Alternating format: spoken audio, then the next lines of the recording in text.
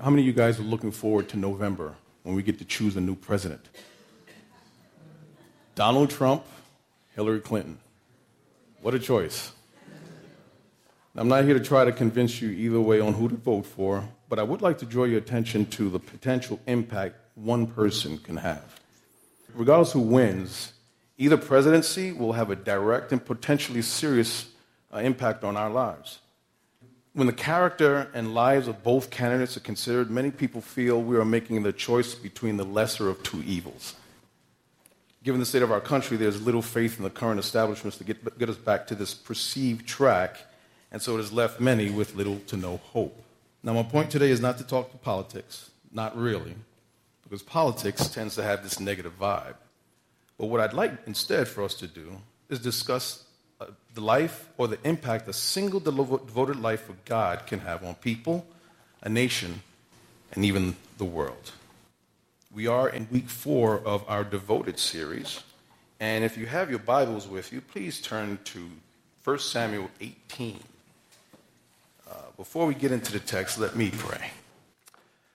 Father God, we thank you so much for this time that you've granted us. In the wake of so much violence, Lord God, we wonder, what is there to do? But how fitting is it, Lord God, that we look to your word this morning. We're in the right place. We're at the right time. We have sung songs to you, and we pray, Lord, that they have been pleasing. And so now we gather around your throne, Lord, and ask that you would teach us. Show us the way, for these are dark times, and we need your light. Illuminate us so that we can be that light for this world that is going so dark. I pray, Lord, that as we go through this, we would see as life in David, we will get some kind of example, some kind of spark that we can take away today. So I ask, Lord, that you empower me. Help everything that you want to be said be brought out of my mouth and to the hearts of your people. Thank you for all that you do for us.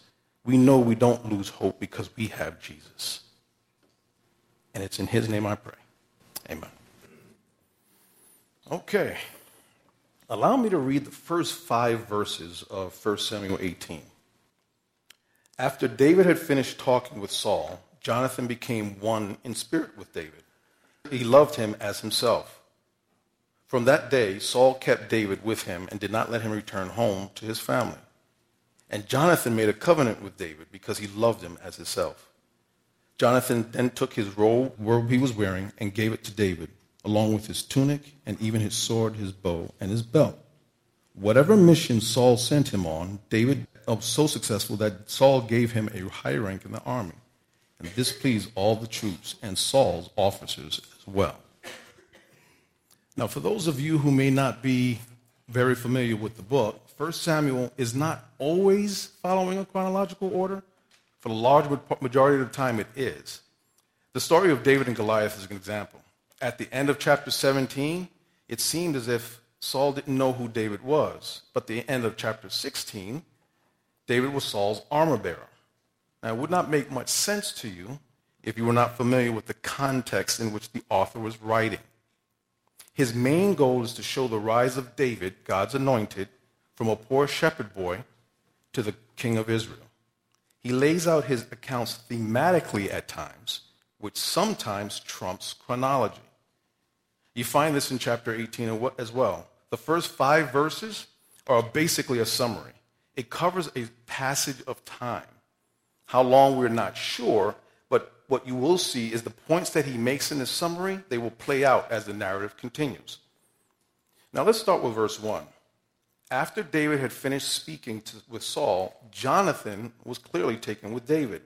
They formed an instant connection and they became very close friends. Saul, as was his habit, made David a part of the royal court and did not allow him to go back to his family. While there, David and Jonathan make a covenant. And we're told this was at Jonathan's behest because he was so taken with David. So much so that Jonathan begins to give him everything: his royal robe, his armor, his sword, his bow, and his belt. Jonathan must have really loved David. Whatever mission David had gone on, he found great success. Now remember that term, great success, because we're going to discuss that a little bit more later. Now you need to know that there are those who read into this passage a homosexual relationship between Jonathan and David. Nothing can be further from the truth. You have to keep in mind that context determines meaning. When you do not understand the context, you do not get the meaning. So allow me to give you the context. Now, anytime I approach Scripture, I usually ask myself questions to help zero in on what is going on in this passage. Now, two obvious questions are here, right up front. What did David say, and why did Jonathan react the way he did? We'll get to what did David say. We'll get to that a little later. But I believe that the reason that Jonathan responded the way he did was because David did for him with his words what David did last week to the army with his actions. He re-sparked hope for Israel. Let me explain. See, Jonathan was both a man of faith and a pretty impressive warrior in his own right.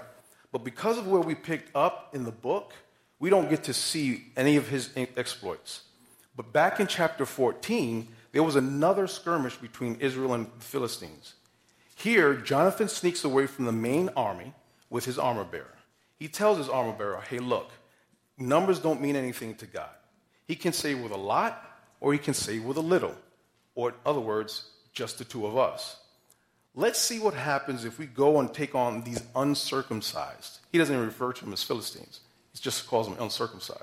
But that's a similar sentiment that we saw from David last week, right?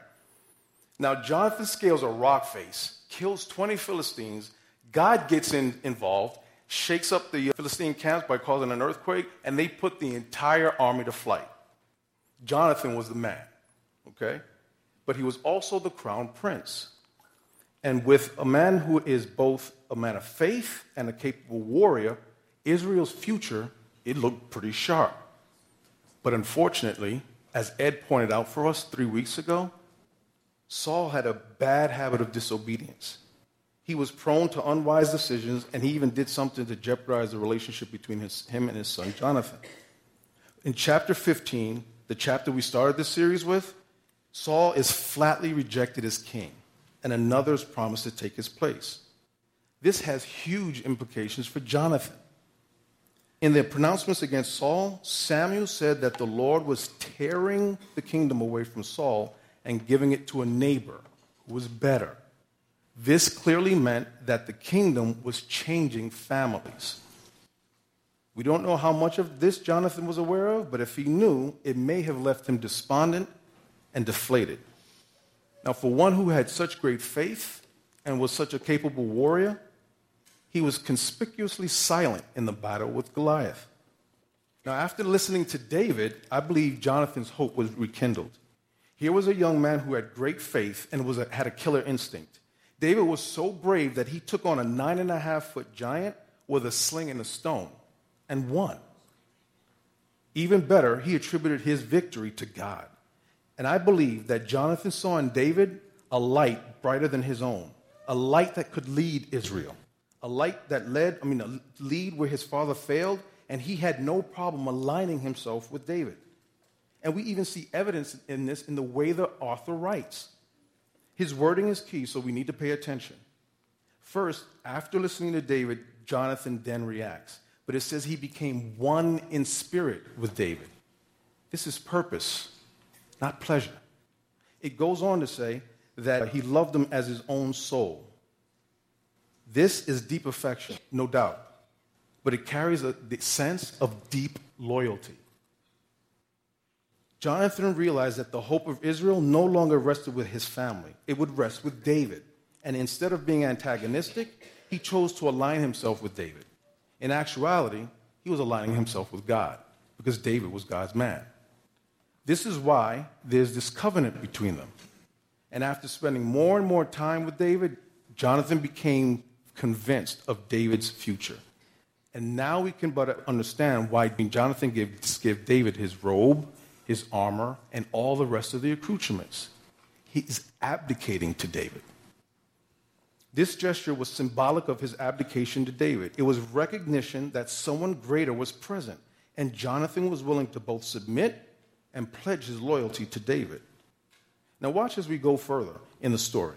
In the weeks to come, you'll see Jonathan is ever the encourager and ever the supporter of David. Never is there even the slightest hint of jealousy or animosity from Jonathan. You see how the context of this section determines its meaning? This is not about homosexuality. It's about the hope of Israel in her newly anointed king. Now remember this, because this is my first point. Just as the context of the book determines the meaning of our passage, so too a devoted life to God maintains the proper context in which it lives. So, in speaking to what Ed said today, let me give you a better understanding of what proper context means, because it could sound a little nebulous. A proper context is the understanding that God has a plan for humanity. We get to participate in that plan by submitting our lives to Him in the execution of His plan. Can I read that again for you? A proper context is the understanding that God has a plan for humanity. We get to participate in that plan by submitting our lives to Him in execution of His plan. That's what Jonathan did. It was clear that David was God's man, and he fell in line with the program. Now, you may be thinking how living in the proper context actually plays out in our lives, okay? And what we'll see from this chapter, we'll see, there's many, but we'll see three in particular. We'll see how the proper context affects our conversations, our conduct, and as well as our craft. You guys with me still? If you all say amen. Okay, let's take a look at how the proper context affects our conversations. Again, I'm going to go back to the conversation that David had with Saul, and I'm going to answer that first question. What Jonathan heard from David was most likely a wrap-up of what we learned from him in his conversations in chapter 17. Through those conversations, we clearly see that David did not approach the situation the same as anyone else. He had a very different context. He refers to Goliath as simply an uncircumcised Philistine with no regard to his height. While the men spoke of Goliath defying Israel, David says he's defying the armies of the living God.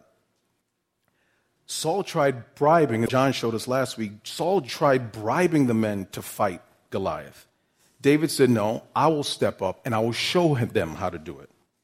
I mean, David expresses his absolute trust and reliance upon God because he drew on his past experiences where God had showed himself faithful. Saul didn't have those experiences, so he didn't trust God, and so he couldn't say things that way. And I especially love when David went face to face with Goliath.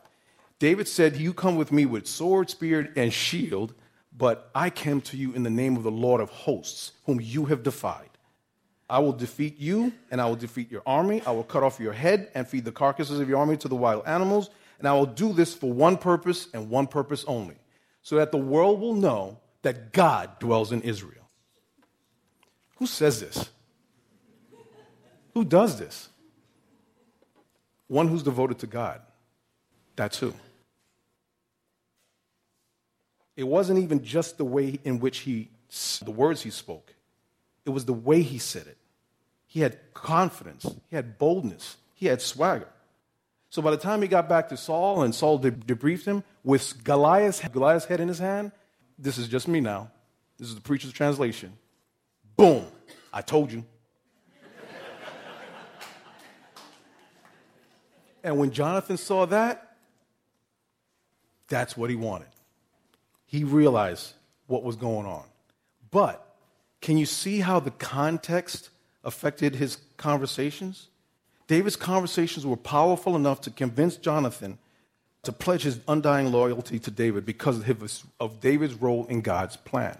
Okay? For David, trust in God was the real power behind Israel, and he showed that.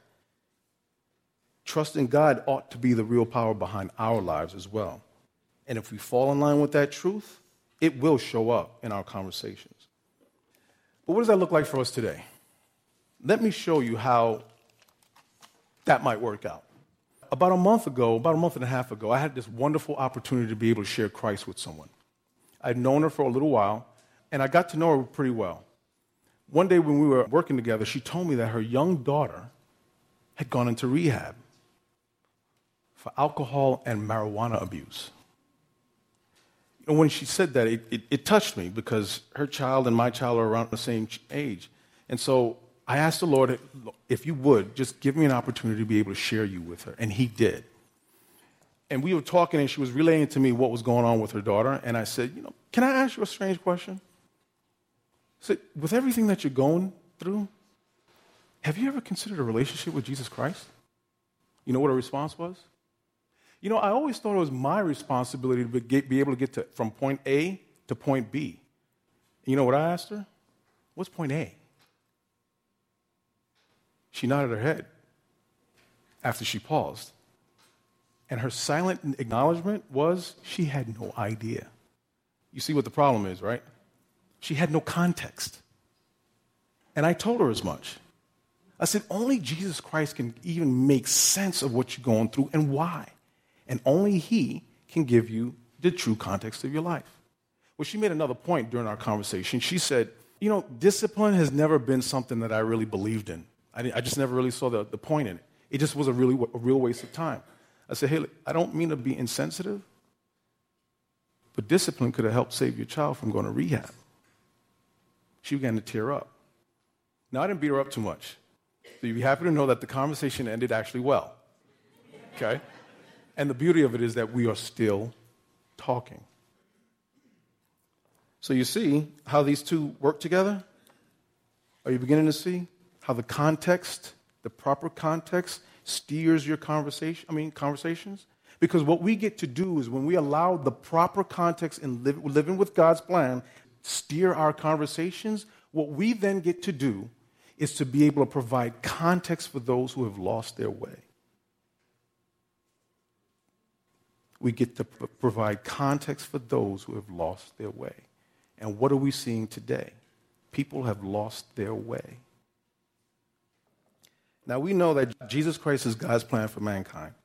He makes demands on our lives for our good, but for his glory. And this is where our lives find meaning. We know this as believers. We may sometimes forget, and we may need to be reminded, but that is the actual truth. Fall in line with him, everything else in our life falls in line as well. Now, you guys still with me? Okay, all right. Now, I know that talking is one thing. We could talk a good game, but if we're not walking the walk, whatever we're saying could be all for naught. In other words, our conduct is important, okay? Now, earlier I mentioned that phrase that David finding success. The King James actually renders it behaving himself wisely. And the idea behind that is that David found success mainly because of, number one, God was with him, but he actually made wise decisions and acted appropriately in different circumstances, okay? Let's look at this next section of the scriptures so we can get a better picture of what I'm talking about. And I want you to keep in mind the contrast between David's behavior and Saul's behavior, okay? I'm going to pick up from verse 6. When the men were returning home after David had killed the Philistine, the women came out from all the towns of Israel to meet King Saul with singing, dancing, with joyful songs, and with timbrels and lyres. And they danced and they sang, Saul has slain his thousands and David his tens of thousands. Saul was very angry with this refrain, and this refrain displeased him greatly. They have credited David with tens of thousands, he thought, but me with only thousands. What more can he get but the kingdom? And from that time on, Saul kept a close eye on David. The next day, an evil spirit from God came forcefully on Saul. He was prophesying in the house while David was playing the lyre, as he usually did, and Saul had a spear in his hand, and he hurled it, saying to himself, I'll pin David to the wall. But David eluded him twice.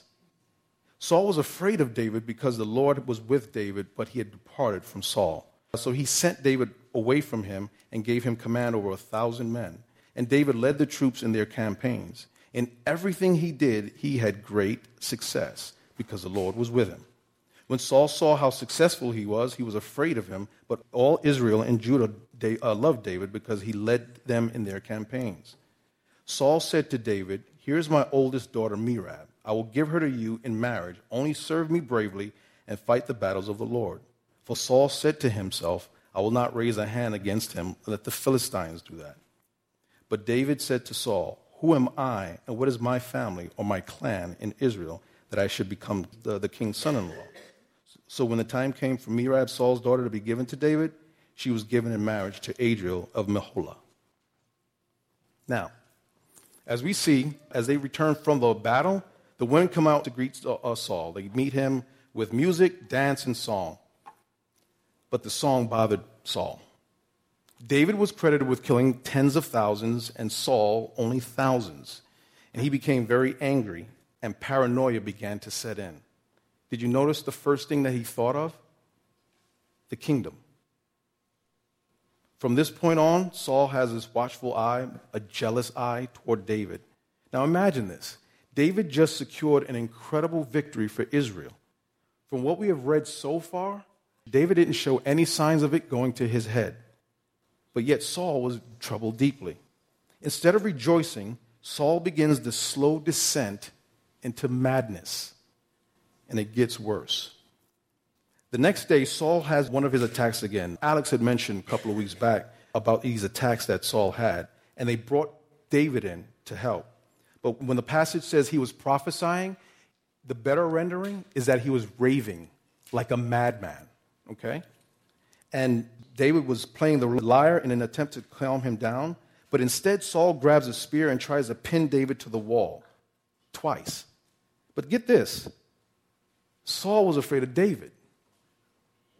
And Saul was the one that tried to kill David. This is the Looney Tunes show, starring Bugs and Daffy. And Saul is both Bugs and Daffy, okay? Saul could not even stand the thought of having David with him, so he sends him away and gives him a command over 1,000 troops. But yet again, we read of the success of David. Everything David did, he had great success. But do you see how David's conduct is coming through? Even after Saul tries to pin David to the wall, keep in mind, David doesn't try to run away. Saul sends him away. You have to ask the question, why? See, back in verse 10, Saul had his attack. David was playing the lyre as he usually did. So Saul's behavior was not new to David. He is used to seeing him do this, maybe not to the degree where he's trying to pin him to the wall, but this was what he was used to. David focuses on his responsibilities, which is to defend Israel.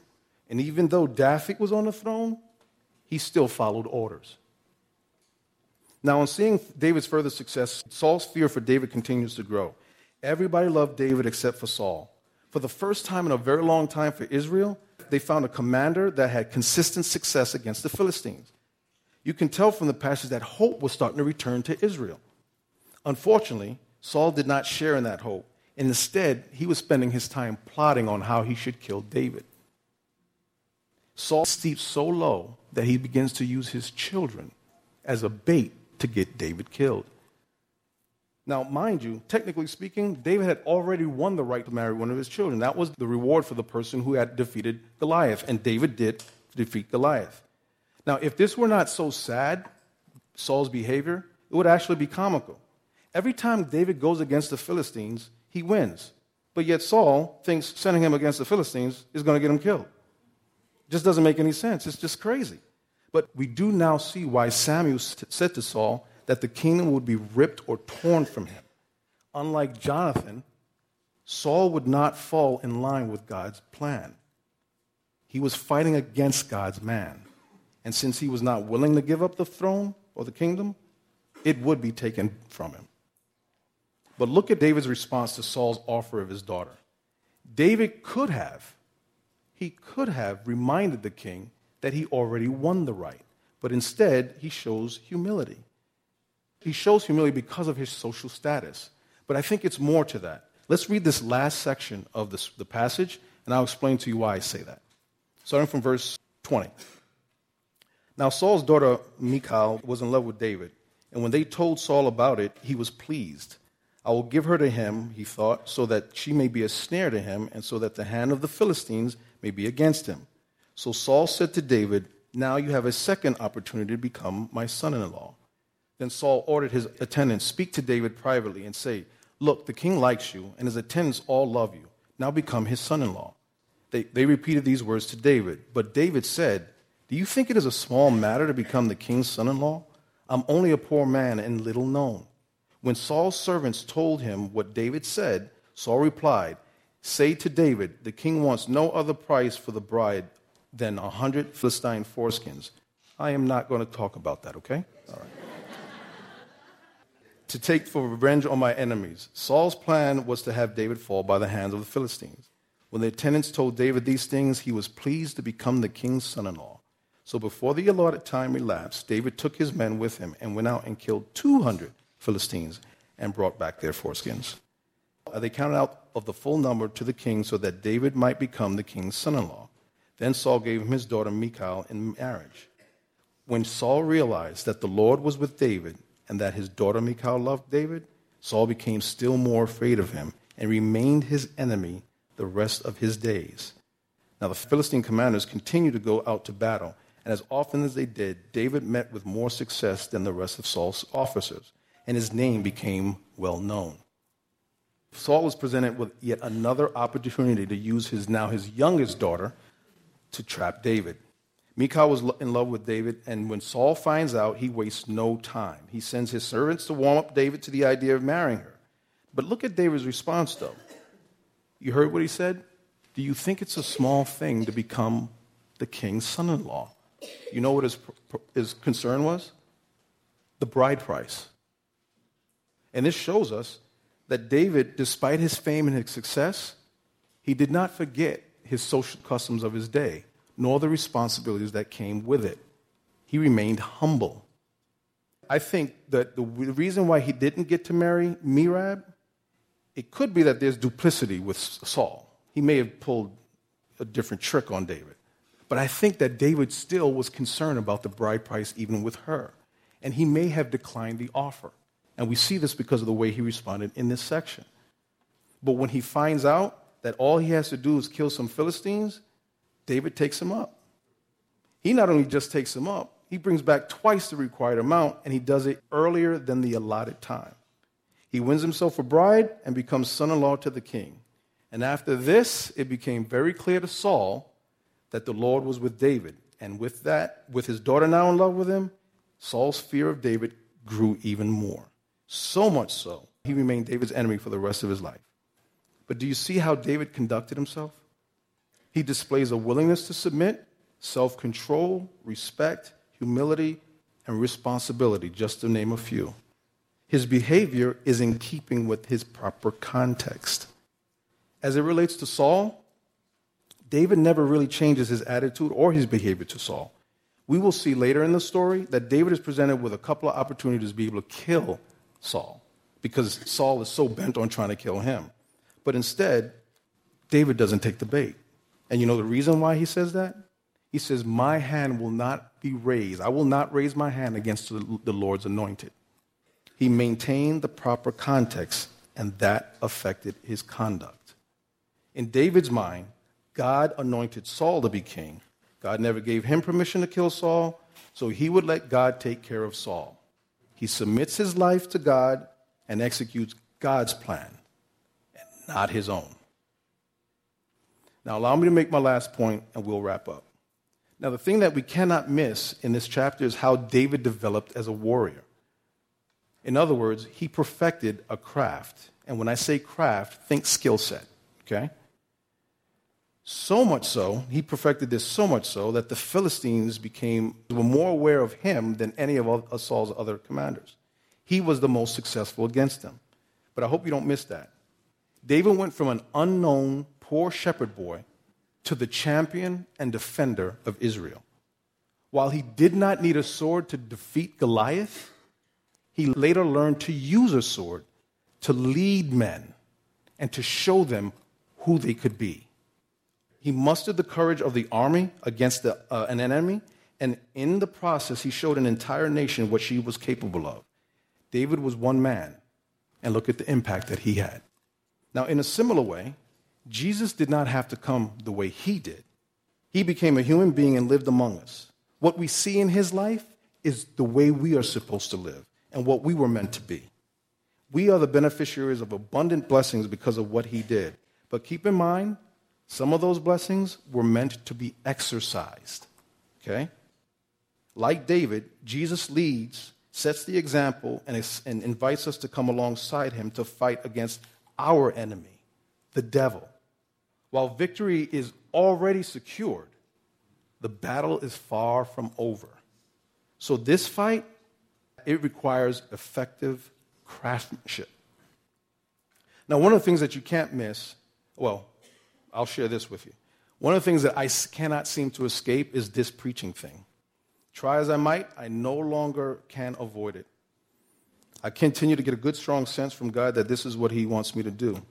Apparently, God and Ed have been talking because Ed won't let me get away with it either. But guess what? You are the ones that I get to cut my teeth on. Blame Ed for that if you want, okay? Now, I have to perfect this gift because I don't know what God has in store for me for the future. There are things about my personality that preaching helps to force out, but it also helps to build in. It drives out fear and laziness, but it builds in discipline and trust in God. Now, I'm sure there are other skills that will develop in me, but make no mistake, this is my training ground. I have to be actively engaged in perfecting this gift, so when my number is called, I'm ready. But it's not just me. All of you too. We are in this together. So you may not be called on to preach, but you will be called on to do something, and you too need to be ready. The standing mandate for the church is that we make disciples. This is a full contact sport, and it requires multiple skill sets. Do you know yours? Are you actively engaged in perfecting them? Because you never know when your number is going to be called. Well, let me wrap up. A devoted life has impact, as we learned from David. He impacted the entire nation. As impactful as David was, though, he was merely a glimpse of one greater, and that's Jesus. Jesus' impact is not simply temporal, it is eternal, and we get to share in that. But it requires something of us. We must live our lives in the proper context, which will affect the way we conversate, and it will also affect our conduct. Our craft as a church and as individuals is to develop this craft effectively. We must make disciples. We're living in a time where violence is rising and hope is diminishing. But we get the incredible joy of pointing people to Jesus because he is the hope of all the nations. God's people say amen? Amen. Let's pray. Father God, we thank you so much for this time that we can look into your word. And with the violence of all that's going on, Lord God, we know that we can't lose hope because we trust in Jesus. We thank you for this opportunity to be able to go into your word and look at the life of your man, the one you said was a man after your own heart. And there are many lessons there, Lord God. And I pray, Lord, that you would help to solidify these in our hearts. So when others ask and we see the fear and desperation in their eyes, we can talk to them and share Jesus with them. As we dismiss today, let us not forget this. I commit this to you even now. In Jesus' name, amen. Go in peace, everybody. Have a great week.